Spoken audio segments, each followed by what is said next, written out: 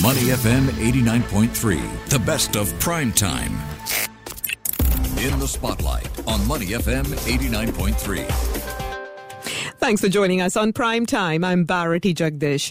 Now, ransomware remains a top cyber risk for organizations globally, while business email compromise incidents are on the rise, and they're expected to increase further in the deep fake era. At the same time, don't forget, the war in Ukraine and wider geopolitical tensions are a major concern. Hostilities, of course, could spill over into cyberspace and cause targeted attacks against companies, infrastructure, or supply chains. And we've known this for some time. The Cybersecurity Agency of Singapore recently launched the Internet Hygiene Portal, an initiative under the Singapore Safer Cyberspace Master Plan 2020.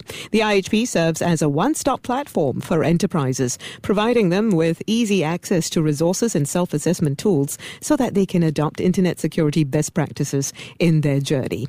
Authorities and companies pulling out all the stops to tackle cyber criminals, and central to all of this is data protection as well. To share more, Matthew Oostveen, Chief Technology Officer and Vice President, Asia Pacific and Japan at Pure Storage, joins us. Hi, Matthew. Thanks for joining us on Prime Time. Hi, Bharati. Thanks for having me. So, Matthew, according to a new report from Allianz Global Corporate and Specialty, scammers are getting more sophisticated. This is not news at all, right? I mean, business email compromise attacks continue to rise, facilitated by growing digitalization, the availability of data as well, and don't forget the shift to remote working, increasingly deep fake technology, virtual conferencing. So tell me more about how all of these things have complicated the issue further. Well, for as long as we've had computers, people have tried to illegally access them. And, in the past, that process was a lot more simple because the fact was that we had fewer systems. But in the last decade, and particularly over the last number of years, we've bore witness to this Cambrian explosion in the number of systems that support our data. And this is exactly what the cyber criminals want. They want our valuable data. So one kind of new form, I suppose, of cyber attack is this ransomware attack that we're seeing. And in fact, last year, this type of attack increased by 100%.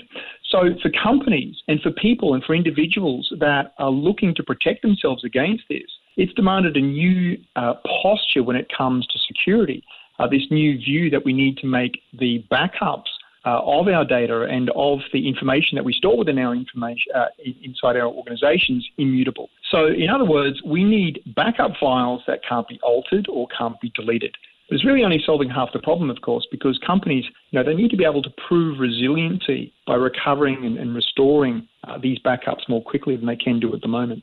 The thing is, some reports have shown that companies in Singapore specifically tend to focus more on recovery than on prevention. Have you found this to be true? I think maybe it's the other way around. Organizations seem to be, doing their best to try and separate that paradigm of us versus them, because this is the way that we've traditionally thought about security. But today with, this rise of social media, but with handheld devices, with the fact that we're working from home, this concept of us versus them has really changed the paradigm. So I think organizations today are trying to be somewhat predictive, I suppose, in their ability to be able to prevent issues, but also they need to be able to recover, because we know that it takes an extraordinary amount of time for an organization to be able to back up the amount of data that they produce on a daily basis. And it takes, often a factor of 10 times longer to be able to recover that information as well. So there's really two parts of this equation that need to be focused upon. With all this talk about the dangers of cyber attacks and ransomware in particular, you would think that companies would have already adopted a healthy posture and would have taken the necessary steps to protect their data and to develop a resilient enough framework in the event of an attack. However, the CSA report found that SMEs in Singapore have been the main targets of ransomware attacks.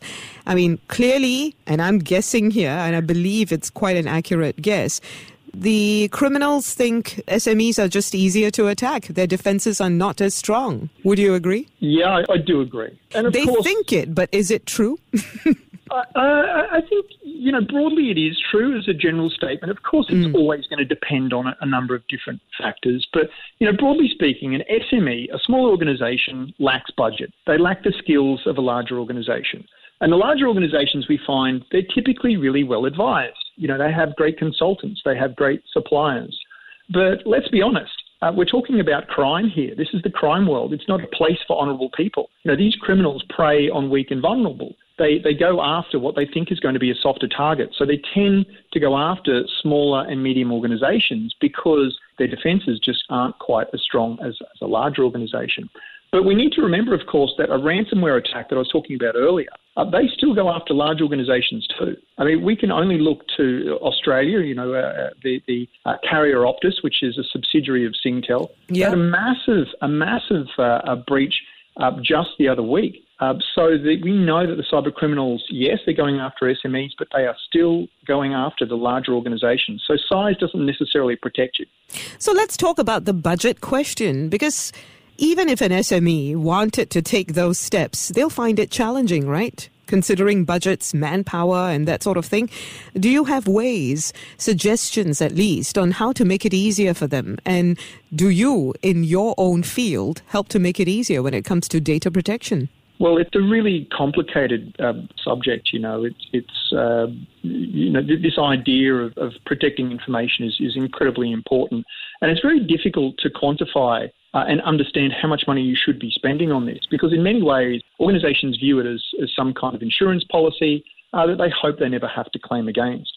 The reality is that there is so much for an organisation to lose if there is a breach that occurs, that it's really important that they, take a lot of the steps to protecting themselves and to investing against these kind of breaches from occurring. Once again, I'll give you an example. We saw in the last couple of weeks a breach occur within Australia. Once again, it was Medibank. It's a private insurance company, a health insurance company. And they had a hack where, lots of patient information, customer information was made public. Now, what did it cost them? Well, there's different ways to measure that. But if we look at the response from the stock market, because they're listed on the ASX, their shares plummeted by around about 20%. Now, that amounts to around $1.5 billion drop in their market capitalisation. So, thinking about how to spend appropriately and pulling those resources together, it needs to be prioritised within an organisation, because we know that it breaks those bonds of just the IT department and extends to impacting the very core of organisations and companies. So it should have the attention of the board. It should have the attention of the CEO. And it should be spent, or the appropriate amount of spending should be associated with that to protect the organisation from these types of things from happening. Right. You, of course, when you go in, you have to make a business case for it and show them that it can be done also in a cost-effective manner, yeah? Yeah, and that's difficult to quantify, isn't it? You're drawing a long bow if you're putting together a business case that says this could potentially cost us $1.5 billion, and yet that's exactly what happened. So, pragmatism should win out in the end. But I also think that, people within organisations need to be better at articulating what the precise challenges are and what the vulnerabilities and risks are for any given company. Now, ransomware as a service, the model is becoming more and more common, isn't it? And some experts have pointed out that it's actually a very lucrative model with little to no risk involved for the criminals, because they often operate in countries that don't have an extradition treaty and they can operate with near impunity. What do you think can be done about this? I mean, clearly, these risks are borderless. We need better legal frameworks, don't we? Yeah, and international cooperation as well. Look, I think it's important to remember that the web as a whole is filled with these murky back alleys that people like you and me and most of your listeners would never come across. And these little murky back alleys, they're infested with these go-betweens that connect regular people to criminals. And that's what we're seeing with this ransomware as a service business model, if you will, that's on the rise. And I personally find the behaviour abhorrent, but there's no denying that there's quite an enterprising nature in human beings. Because now what they've done is they've changed this as a service business model to connect these ransomware operators, the people that know how to commit the crime itself, with affiliates, regular people that don't actually possess the technical know-how to be able to execute on it. But I think the point of your question also was the concern that this raises, because in the past, hackers needed strong technical knowledge. It was a different domain. With RAS, or ransomware as a service, any enterprising criminal can launch an attack. Now, that threat spectrum has been greatly amplified. And in many ways, and I hate to say this, but they've actually democratized hacking and brought it into the mainstream. So, yeah, it's absolutely a concern. This is probably one of the driving reasons why we're seeing such a huge increase in ransomware attacks over the last year. So let's talk about modern data protection, because this is actually something that can help. Tell us how you operationalize this for businesses, some of the blind spots that they have and how you address them with your solution. Yeah, sure. So you remember years ago there was an Economist magazine headline and it said that, data was the new oil. And a lot of the people that I talked to really took this to heart and they pretend that data is the new oil. And to be frank, it's not. I think today what we've learned is that data is like uranium. It is super useful if it's used correctly, and it's incredibly dangerous to just have laying about. So data protection strategies are incredibly important. To put simply, data protection is something that should be striped across an organization to stop any type of data security threat. And we have an ethos, right? We have an ethos which is around safeguarding systems, around the separation of us and them, and utilising these modern data protection strategies to be able to at least proactively, understand what is happening inside a system, to predict what could be happening next, and then utilising strategies like, say, routine upgrades, better technology, predictive artificial intelligence, and machine learning algorithms to stay on top of the threat spectrum. But aside from the technology, people matter, right? Their behavior matters. So we're talking about internet hygiene. What exactly should organizations be doing in order to ensure that all their people are aware of the safety measures they need to take? I mean, how do they guard against business email compromise incidents, things like that? Well, this is where you need to stay vigilant.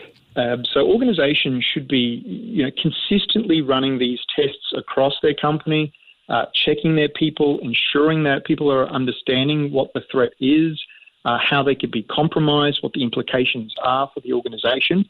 I mean, every couple of months inside the office here at Pure Storage, the alarm bell rings and we do a fire drill.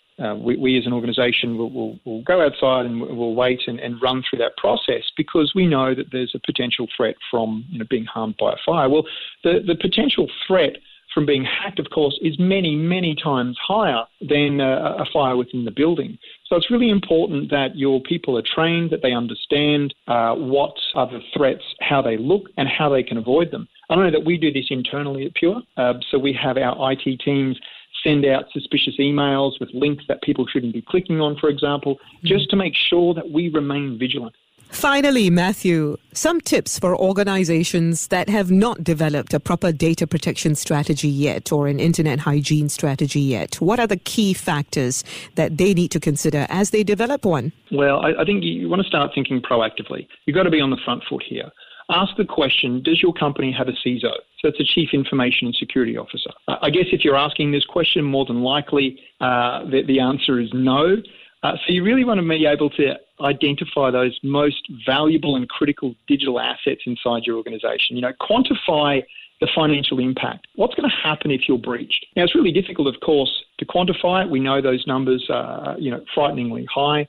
But I think also senior leaders, your listeners right now that are in a position to be making decisions around security should give themselves what I call an invisible first KPI. And that KPI is to stay out of the news. If your organization is on the front page of the news, it's more than likely going to be for a negative reason. And the imperative for senior leadership and for boards is to make sure that the decisions that they make inside their companies protects the organization, protects the market capitalization, protects the image and the great reputation that many organizations have to ensure that they aren't on the front page of any given newspaper around the region. Not for all the wrong reasons anyway. Thank you so much, Matthew. Really appreciate your time today.